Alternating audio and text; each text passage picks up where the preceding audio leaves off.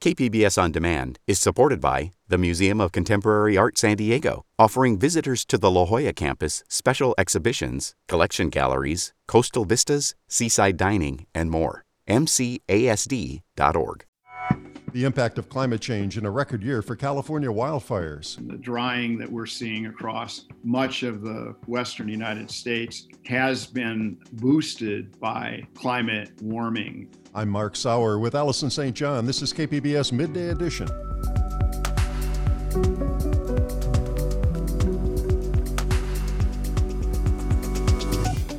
An audit raises questions about spending at Sandag. This is a real power struggle that's brewing.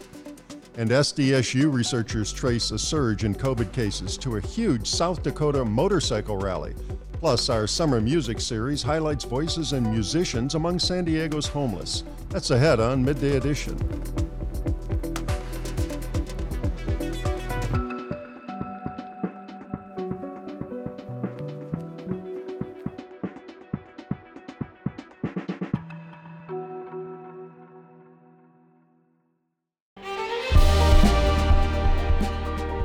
Hi, I'm Bill Hohen. And I'm Ted Hohen. Over the past 50 years, our family has brought many world-class dealerships to Carlsbad, including Mercedes-Benz, Porsche, Audi, Honda, Acura, Jaguar, and Land Rover. That's right. This year we're celebrating 50 years in Carlsbad. So on behalf of the entire Hohen family, we want to thank San Diego. Throughout the years, we've taken tremendous pride in meeting and even exceeding our customers' automotive needs. We value the relationships with our clients and look forward to serving you for years to come. We invite you to visit one of the Hohen Carlsbad dealerships or hohenmotors.com.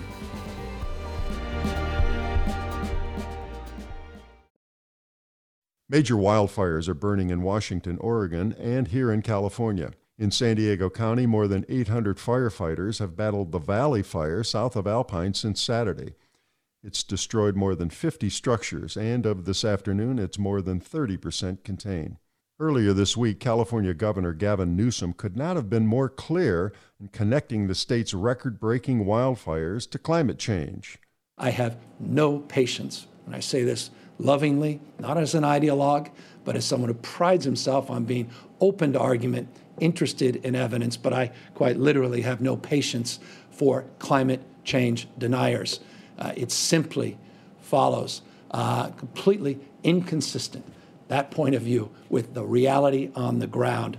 Scientists have long predicted that wildfires in California and across the West will get worse as our climate warms. Joining me as part of coverage from the KPBS Climate Change Desk is Dan Cahan, a climate change researcher with Scripps Institution of Oceanography at UC San Diego. Welcome to Midday Edition. Thanks, Mark. Well, almost 2.5 million acres of land have burned in California so far this year, making it a record year, nearly 20 times what it burned at this time last year. Can you explain to us what the link between these wildfires and climate change is? It's pretty basic, right? Climate change is exacerbating the vulnerability of forested and shrublands to wildfire. And of course, fires are complicated processes. And in this case, in the recent year, we had essentially a abrupt shutoff in the precipitation season sometime last February. And so a lot of our landscape started to dry relatively early. And then we've not had any relief during the spring and summer period, coupled with some extraordinary heat waves, which we presume have been magnified by climate change.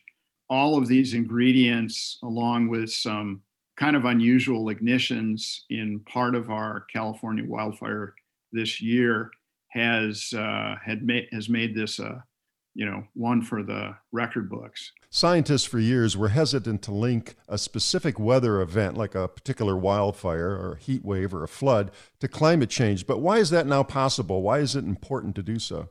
Well, this attribution issue is still complex, and I won't say that it's totally clear cut. But more and more as climate warming accumulates, it's pretty clear that parts of the landscape aridification, the drying that we're seeing across much of the Western United States has been boosted by climate warming. And we've seen since the late 1970s, we've seen increases in temperatures of probably a little more than a degree. And climate models indicate that very likely that's the symptom of climate warming, anthropogenic climate change. And why is it important that we link these events? I mean, it's about messaging to the public, is it not? Yeah, that's certainly a key part of that. The answer is that we need to be further vigilant. The other thing, of course, is that climate change is only going in one direction, and making this attribution means that we're going to have these sorts of problems in the future, if not equal, but perhaps escalating from what we're seeing in the recent decade. Now, we had record heat last weekend across California. San Diego County, it hit 115 in Escondido, all-time high there. And LA County broke its record, reached 121 in Woodland Hills. Is this the new normal regarding summertime temperatures? You've talked about the direct link this has to climate change. These events are somewhat ephemeral, and they occur episodically. It doesn't mean that we're going to every summer see 115 degree temperatures in our inland valleys, but it does kind of raise the bar. And in the future, it's quite likely that we'll see events somewhat like this as we roll forward. The other thing about these heat waves that is really important in driving some of this wildfire issue is their very broad scale. So we're seeing this warmth extend from the Pacific Northwest down to Southern California and beyond. And that means that some of these wildfire events are occurring across this whole region, which of course spreads fire fighting resources thin. The other thing is that it makes fighting fires like what we're seeing now in the Valley Fire much, much harder because of the extreme heat. Now, we've talked about extreme heat. The fire season's much longer now. A lot of the effects that you're describing are related to climate change, and state leaders and researchers note that 90% of wildfires are caused by humans. We've got 39 million people in this state. Aren't these fires inevitable when you're talking about the wildland and urban interface, all the climate elements we've discussed, and all these people doing activities every day? Yeah, I think there's, of course, ignitions are going to be hard to totally curtail. I think in the last decade or so, there has been some success in quelling some of this, particularly during very hot, dry, and windy events. I think most of the public is really on guard. Another aspect of this is the ignitions that are caused by infrastructure, including our utilities. And of course, they're really putting a full court press on trying to diminish the power line and so forth, cause ignition. So I think we're making strides on that. But as you say, Mark, some of this is inevitable. And of course, that brings into play the firefighting resources, which actually I think are pretty impressive across a lot of these landscapes. But this is going to be a problem, especially in extreme weather events, because it's really hard to contain fires when you've got really hot and windy, dry conditions going on. I've been speaking with Dan Cahan, a climate change researcher with Scripps Institution of Oceanography at UC San Diego. Thanks very much. Thanks, Mark.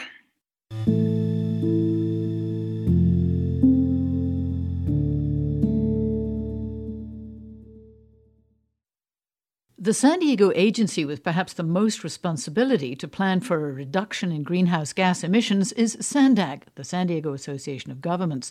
But an audit of SANDAG threatens to give the public agency another black eye, just as it's trying to recover from a much bigger scandal involving inaccurate financial projections. The SANDAG Audit Committee, made up of elected leaders and members of the public, is due to consider the audit's findings at its meeting tomorrow. Joining us is KPBS Metro reporter Andrew Bowen, who's covering the story. Andrew, thanks for coming on. Yeah, thanks for having me, Allison. All right, so put this into context for us. The sum of money in question is around $400,000, and an agency that manages billions in public money. Why is the outcome of this audit such a sensitive issue? Well, I think people tend to get very upset about any allegation of government misspending, even in amounts that are relatively small compared to an agency's total budget. So there's that, certainly. SANDAG's work is really important. It's responsible for funding a lot of the transportation infrastructure in the county, including the widening of I-5 in North County that's underway, the extension of the Blue Line trolley up to La Jolla and University City. And as you alluded to in your intro, the agency already went through a major scandal in 2016. SANDAG placed a sales tax measure on the ballot to fund more transportation projects, and it overestimated by billions of dollars how much revenue that tax measure would bring in, essentially allowing them to promise more projects than they knew they could ultimately deliver. And it turned out top officials knew about this error, but they didn't make it public before the election.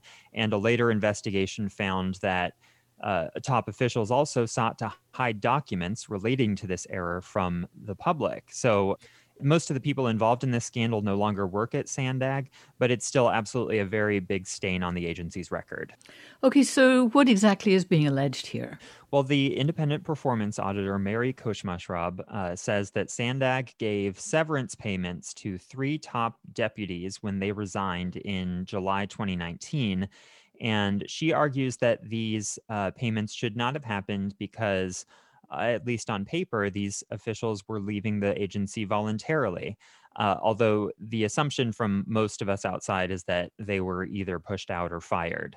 At the very least, she says, because of the size of the payments and because these officials were pretty high up in the agency, she thinks that the management should have asked for board approval, the approval of the board of directors. In addition, she kind of paints a picture of what I would say amounts to sloppy HR practices and sloppy record keeping. For example, people being given raises or promotions or new job titles without a really robust documentation of good performance in, those standard performance reviews. So those are the crux of the allegations. And what has Hassani Kratta said so far in his own defense? Yes, the executive director of SANDAG, Hassani Kratta, and SANDAG's lawyers say that these payments are well within the authority that was delegated to the executive director to that position by both the state legislature and the board of directors. For many SANDAG board members, we should note this might be their 3rd or their 4th job. So they might be a part-time city council member or mayor on top of a regular day job. And the work that they do at SANDAG involves a lot of complex decisions. So the structure is set up to place a lot of trust and authority in the executive director, especially when it comes to these staffing decisions, day-to-day operations of the agency. It's just not feasible to assume that the board of directors could, approve every little going on. That's kind of the response that we've heard from Kratta. They also say that the auditor relied on flawed legal theories and some outdated policies or manuals that are no longer in effect. And we should also note that management commissioned a legal review from an outside law firm that found that these payments were totally fine. And on top of that, because of the seriousness of the allegations and the sort of the tone of the audit committee, which oversees Koshmashrab, the auditor, and her staff, they also commissioned a legal review from another law firm, which basically came to the same conclusion. So those 2 legal reviews, essentially exonerating management in this case, clearly at least complicate the story of that this audit is trying to tell. When Hassani Kratta took over as the executive director, there was a definite feeling of cleaning house, wasn't there, in Sandag? And some very prominent staffers who've been around for a long time were replaced. So was this kind of par for the course in an agency, trying to change horses in mid-gallop, as it were, without getting into legal battles with long-time employees? Well, I think that would certainly be the argument of management, and it's kind of how it looked at the time. Ekrada came into this agency as it was recovering from this scandal that ousted his predecessor. And he came in with an ambition to really shake things up and to force some tough conversations that he felt Sandag had been avoiding for many years. The agency has long been criticized from environmental groups, from equity groups, that it just hasn't really taken seriously its responsibility under state law to lower greenhouse gas emissions and to improve transportation equity in the region. So these three top staffers that left in the summer of last year were kind of seen as part of the old guard. Perhaps maybe they weren't on board with this new vision or this change in priority. And so it's also worth noting that the severance packages came with a release of all claims against Sandag. And in the audit, there's this sort of narrative that they had some, unknown legal claim against Sandag, and there might have been a threat of a lawsuit that management wanted to avoid, hence their decision to just basically pay them this severance money and put it all behind them. Okay, you speak of this new vision. Remind us what Sandag and Hassan Ekrada is embarking on that makes this audit very important, makes people sit up and pay attention to it.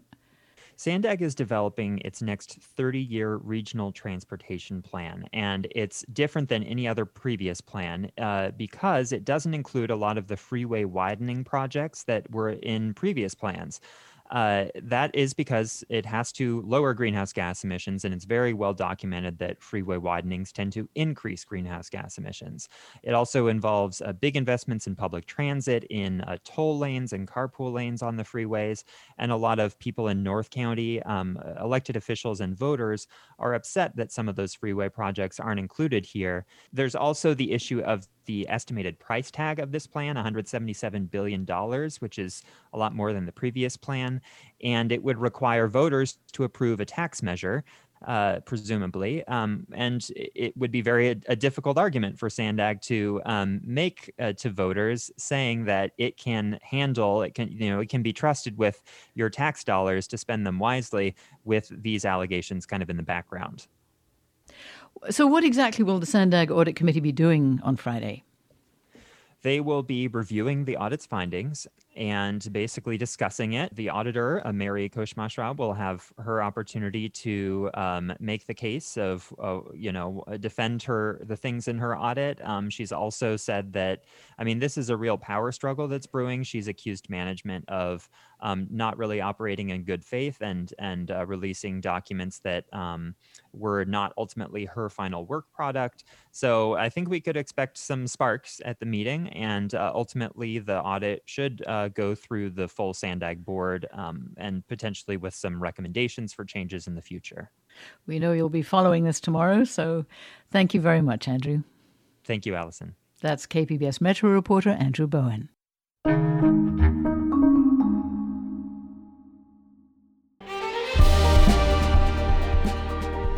Hi, I'm Bill Hohen. And I'm Ted Hohen. Over the past 50 years, our family has brought many world-class dealerships to Carlsbad, including Mercedes-Benz, Porsche, Audi, Honda, Acura, Jaguar, and Land Rover. That's right. This year we're celebrating 50 years in Carlsbad. So on behalf of the entire Hohen family, we want to thank San Diego. Throughout the years, we've taken tremendous pride in meeting and even exceeding our customers' automotive needs. We value the relationships with our clients and look forward to serving you for years to come. We invite you to visit one of the Hohen Carlsbad dealerships or hohenmotors.com.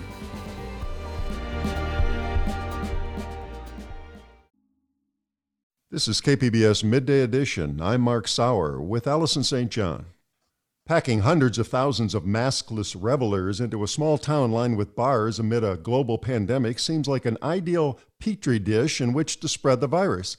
And that's exactly what happened a few weeks ago in Sturgis, South Dakota, an event that caused hundreds of thousands of new coronavirus cases in the U.S. That's according to a report by San Diego State University's Center for Health Economics and Policy Studies. Joseph Sabia, director of the center and co-author of that report, joins me now. Welcome to Midday Edition.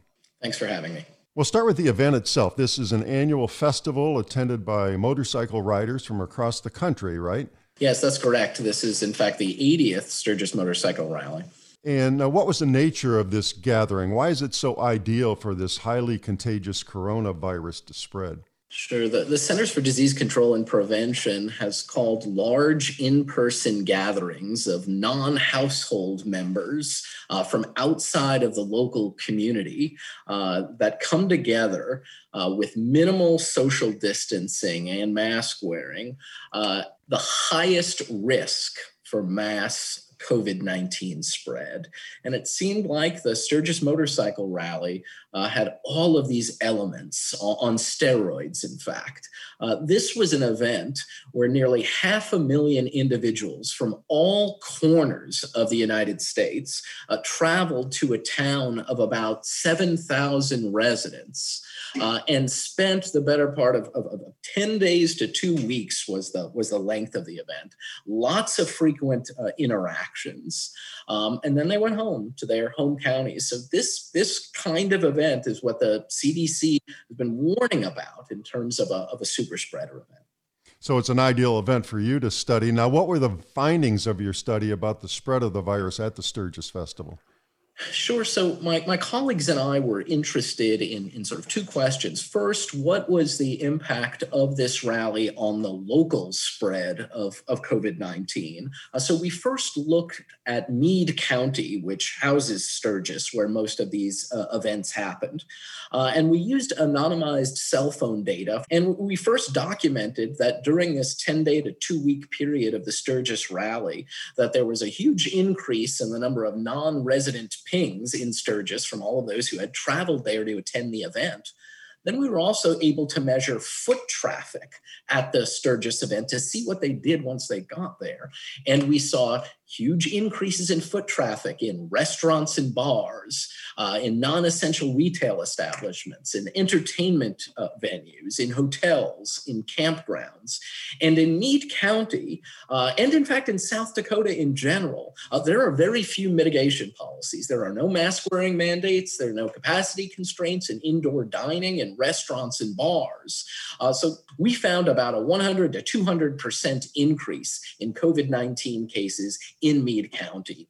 We then extended that analysis to look at border counties of Meade County, and we also found evidence of COVID-19 spread in those border counties. And then we looked at the state of South Dakota and found evidence that this motorcycle rally led to about a 35% increase in COVID-19 cases in the state of South Dakota. So that was our analysis of local spread. But the issue with this Sturgis motorcycle rally is that over 90% of attendees do not reside in South Dakota. They're coming from all corners of the United States. So we looked outside of the state of South Dakota at those counties that contributed relatively high inflows into the Sturgis rally, and we looked at the trends in COVID-19 cases, or before and after this event, and we compared the trends in COVID-19 cases in high inflow counties to those counties that did not send any residents into the Sturgis motorcycle rally. And what we found is that in high inflow counties,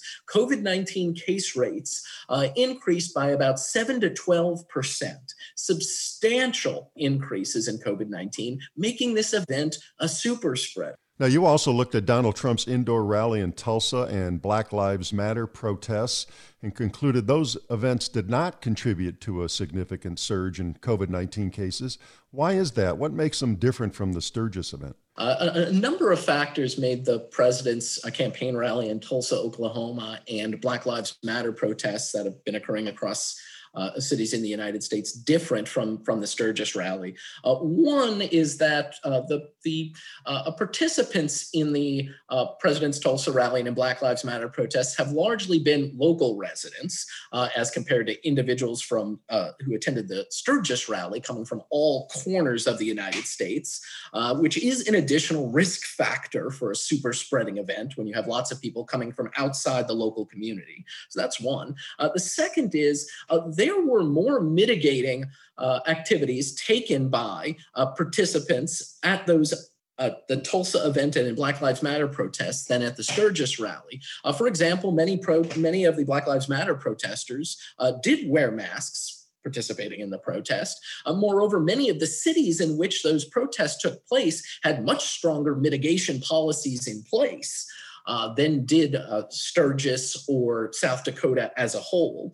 At the President's Tulsa rally, though there was probably less mitigation that might have been going on at the individual participant level as compared to the Black Lives Matter protests, the temperatures of every individual who went to the Bank of Oklahoma arena for that event was taken prior to entry. You didn't see anything like that happen in Sturgis. But a third very important difference between these events is the way that local residents responded to the event.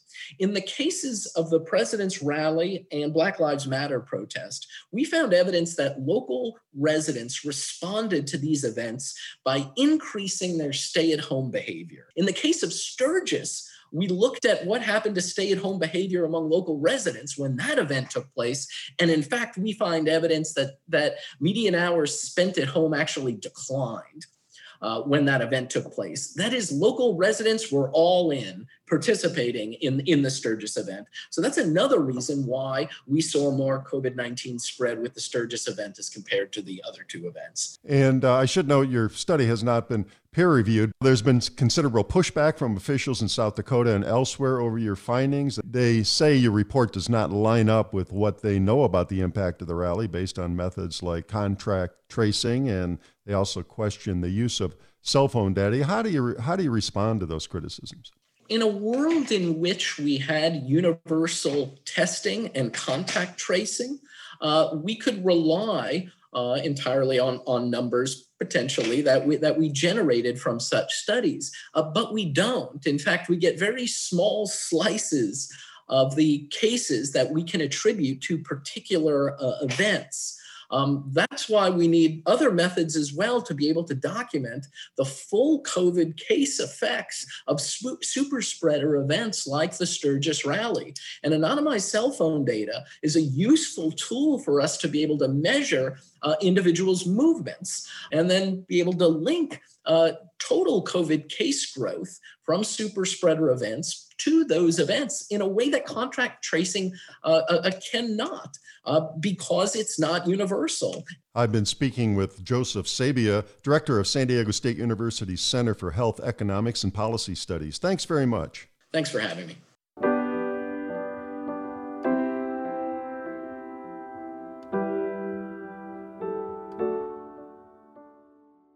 For many parents of young children, by far the most challenging thing about the pandemic has been how to manage childcare.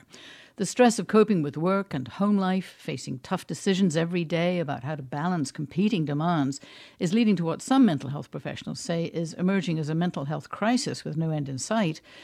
The childcare profession is itself in crisis as centres struggle to stay open. KPBS investigative reporter Claire Trageser, a mother herself, has been reporting on these issues, and tonight she's moderating a panel discussion. Claire joins us now with a preview. Welcome, Claire. Thank you so much. So now this childcare crisis is not just an issue you've been reporting on, is it? It's affected you personally. What's your own experience that inspired you to cover it? Yes. I'm a little ashamed to admit I don't think that it's something that I would have initially thought of to cover if I weren't dealing with it myself.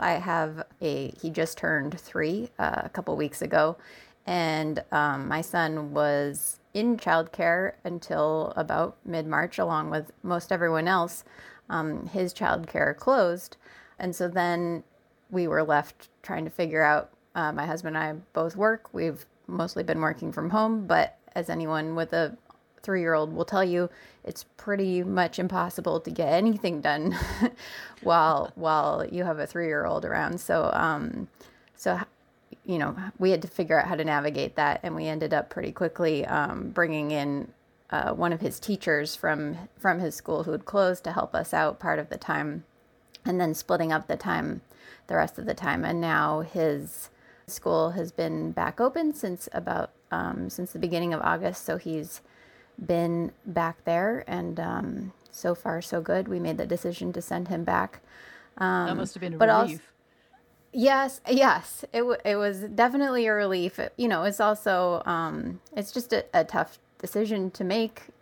When he was in preschool before, he was sick about every week, pretty much. I think he would have 3 days where he would not have a runny nose and a cough, and then he would go back into it. So we were thinking, how are we going to send him back with this pandemic going on? But the school changed so much. The kids wear masks all day, which no one believes me, but they really actually do.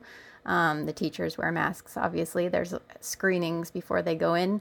And so he's been back, for a month and a half now, knock on wood, hasn't even had a cold. So far, so good. Obviously things can always change, but. Very stressful. I mean, do you see that this is an issue affecting thousands of families, but it's sort of gotten lost among all the other concerns with businesses like, restaurants and hair salons and schools have been much more vocal about their problems? Right. Well, something that I've seen over and over again as covering this topic is having a young child is a temporary condition. So, unless you have a kid under 5, I don't think that you're much thinking about having a kid under 5. And then the people who do have kids under 5 are just totally overwhelmed, dealing with trying to work, take care of their kids. So they're not really going to be out there lobbying or, joining working groups or trying to influence decision makers. They're just trying to deal with their own lives and stay afloat. So it's something that, doesn't really get any attention, but obviously is hugely impacting the people who are in the midst of dealing with it. And in your reporting, have you found it's affecting some communities more than others? Yes, definitely. I mean, first of all, anyone who's an essential worker, they don't have the option to work from home. So if their childcare closed, they were scrambling to find another childcare. And in some of my reporting, I talked to people who worked at a restaurant. And when the restaurants were initially closed, that was fine. She was home with her kids, but then they reopened restaurants before her childcare opened. So she was left trying to figure that out.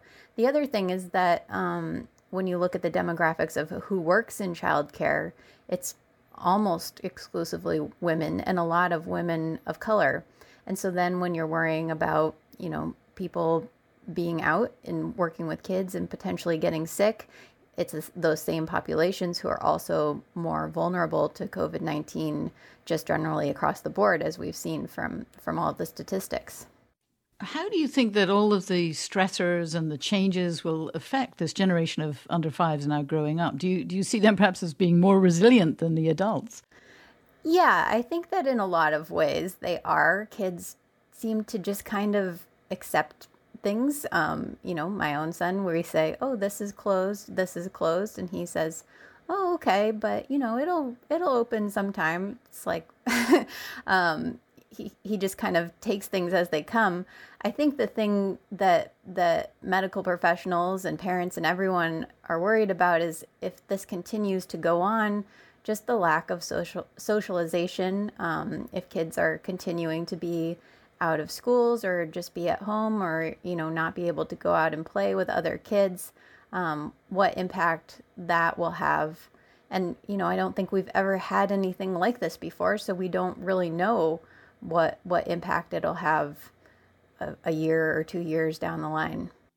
Could affect a whole generation. A lot to talk about on tonight's discussion, which is a free discussion online at 7:00. How can people participate, Claire?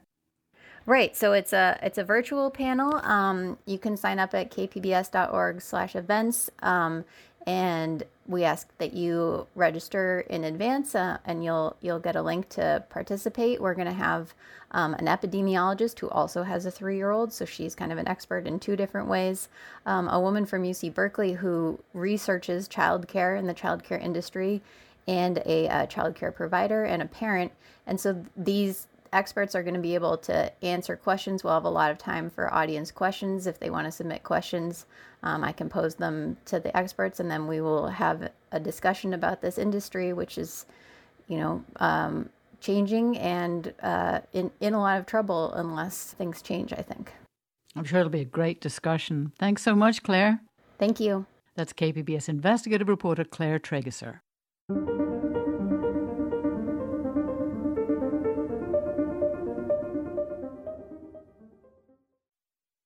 KPBS On Demand is supported by the University of San Diego, offering professional and continuing education courses in the areas of business, education, healthcare, and engineering. For enrollment opportunities, visit pce.sandiego.edu. You're listening to Midday Edition on KPBS. I'm Alison St. John with Mark Sauer. Out of tragedy comes triumph and transformational music. That could be the motto of San Diego's Voices of Our City Choir. This summer, the entire nation got to meet this group of homeless musicians and singers who first assembled in a small church back in 2016. As contestants on America's Got Talent, the group has wowed the judges and moved into the contest's semi-finals. But this summer has also brought sorrow for the group. Co-founder Nina Leilani Deering died in a car crash in June. Amid the highs and lows of recent months, the Voices of City Choir maintains its core inspiration, discovering that many people living on the streets are artists and musicians. Here is the Voices of Our City Choir performing Sounds of the Sidewalk on America's Got Talent. Listen to the sounds of the sidewalk. Listen to the sounds of the sidewalk. Rolling on the pavement with the 1-2 beat. Smooth and steady, rolling easy down the street. Even though I'm not right back up on my feet, I'm helping myself stand up independent. I gotta keep that hope for tomorrow. With the dignity inside, what's mine is yours tomorrow. And we're rolling, rolling, rolling. Yeah. Listen to the sounds of the sidewalk. Listen to the sounds of the sidewalk. That was the Voices of Our City Choir performing Sounds of the Sidewalk on America's Got Talent, winning them a golden buzzer, sending them to the semifinals. Executive and Creative Director of the Voices of Our City Choir, Steph Johnson, joins us now. And Steph, welcome to Midday Edition. Thank you so much, Maureen. I'm so honored you have me on today. Congratulations on making the semifinals for America's Got Talent. What was that like, performing for a national audience? I'd have to say it's the most beautiful, surreal experience we've ever had. Of course, we're all going through this pandemic. We are a choir that started on the streets of San Diego. We never even had the intention of performing live. It was just for us to come together and make music and be together. And the performing really has given our choir members so much confidence, and created this family dynamic that we go and do these events and gigs together and shows that it's an honor to get to share our love with an audience. So now that experience is being done on this huge stage for national television, and America calls in and they vote for us. It's hard for me to not get emotional because it's so incredible. Oh, I can imagine. I mean, I think it chokes everybody up just listening to the choir. I'm wondering, though, how did you practice for this experience, especially considering we're in the middle of a pandemic? The first audition we did, which garnered that golden buzzer that put us in the quarterfinals, that was one of the last performances that happened in Pasadena in front of a live audience. Right after that, we got all the quarantine homestay orders. Immediately, we went into putting all of our music programs online. And then we realized a lot of our choir members lacked technology and Wi-Fi. So then it turned into acquiring 75 laptops and distributing the laptops and making sure people had access to Wi-Fi and also had the training and had tech support. But we've learned so much during this whole time. And the choir members learned all their parts via Zoom. It was really incredible. Well, besides the pandemic, the choir also lost co-founder and choir director Nina Deering in a tragic car accident. How's everyone coping with that loss? It comes up all the time, actually. The choir's grown. We now have about 250 members. Nina and I started the choir together in 2016. Some of those original choir members are still involved, but she was with the organization for the first 2 years. And for the people who met her and knew her, it has been a really tragic loss. And we like to think that she's this angel and this omnipresent force that's with us when we're doing these amazing things, because I know it's beyond her dreams, but she always held this really big vision for the choir. So she's with us in all these big moments for sure. Now, Voices of Our City has already made a tremendous impact on the people who've heard the choir and in the lives of the unsheltered people here in San Diego. Can you give us an idea of how the group has changed lives? Through this, year after year of this kind of commitment to each other, we've helped over 60 people move off the street. A lot of our choir members have reconnected with family. A lot of choir members have chosen sobriety, given up smoking cigarettes, chosen a healthier path, a healthier lifestyle, gone back to work. And a lot of our choir members, including our case manager and 2 members of our staff, they were unsheltered when we started the choir, and they became part of the choir and now have jobs as not only in their position, but they're like peer advocates.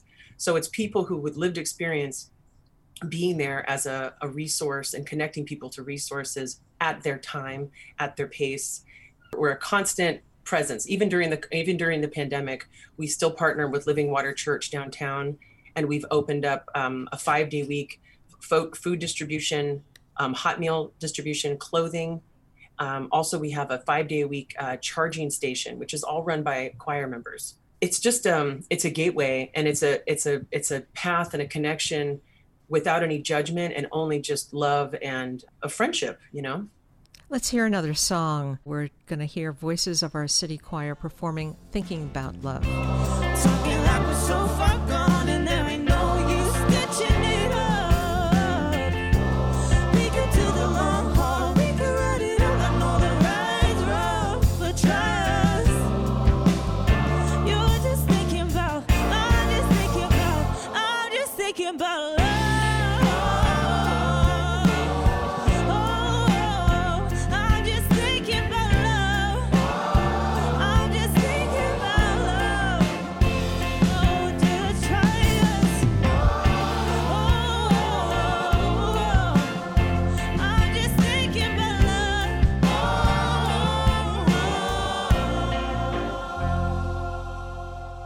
That was Thinking About Love, performed by Voices of Our City Choir.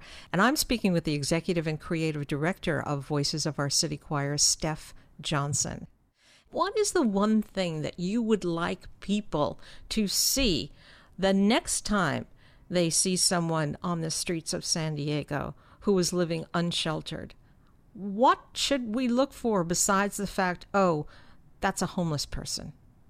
Well, I wish that everybody knew when they see a person who's experiencing homelessness that person didn't do something to deserve to be there. There's a series of events that happen sometimes that are completely out of our control, and homelessness could happen to anybody. And if you're unable to feel that, if you're unable to see that, then I think it's important to strengthen your own empathy and your own ability to put yourself in a person's shoes. And if a person, as an example of what's going on, if a person is unsheltered for just a week or two, they are already suffering severe post-traumatic stress. And when you're in a struggle to survive, not just where can you use the restroom and where can you get water, but people are, you have to stay awake all night because people might steal your last belongings, or they may attack you. Or if you're a woman, they may attack you physically, sexually, and you have nothing and no way to protect yourself. If any of us experienced what an unsheltered person goes through every night, then I don't think homelessness would exist. I really don't. Now, when you win America's Got Talent, what are you going to do with the prize money? Well, I like the way you're thinking, Maureen. I think that we would keep putting it into the organization for sure. I think that there's a need for us here, and it continues to grow. And during COVID, we found new ways to reach out to people. So we would just continue and put it back into all of the programs that we offer. I've been speaking with the executive and creative director of the Voices of Our City Choir, Steph Johnson, who is a musician in her own right. And Steph, I want to thank you so much for speaking with us, and thank you for what you do. Thank you so much for having me. Thank you.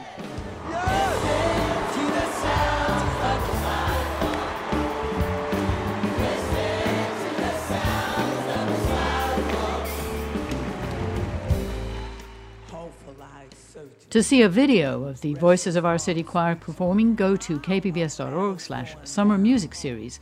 And the choir performs on America's Got Talent next Tuesday, September 15th at 8 o'clock on NBC. Be sure to vote. As she steps in rhythm to the sounds of the sidewalk.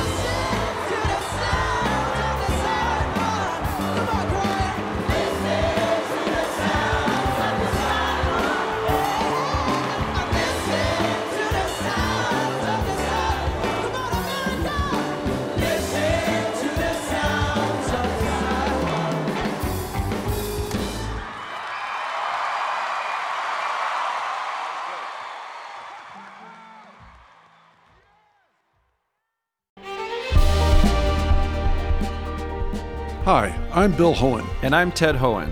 Over the past 50 years, our family has brought many world-class dealerships to Carlsbad, including Mercedes-Benz, Porsche, Audi, Honda, Acura, Jaguar, and Land Rover. That's right. This year we're celebrating 50 years in Carlsbad. So on behalf of the entire Hohen family, we want to thank San Diego. Throughout the years, we've taken tremendous pride in meeting and even exceeding our customers' automotive needs. We value the relationships with our clients and look forward to serving you for years to come. We invite you to visit one of the Hohen Carlsbad dealerships or hohenmotors.com.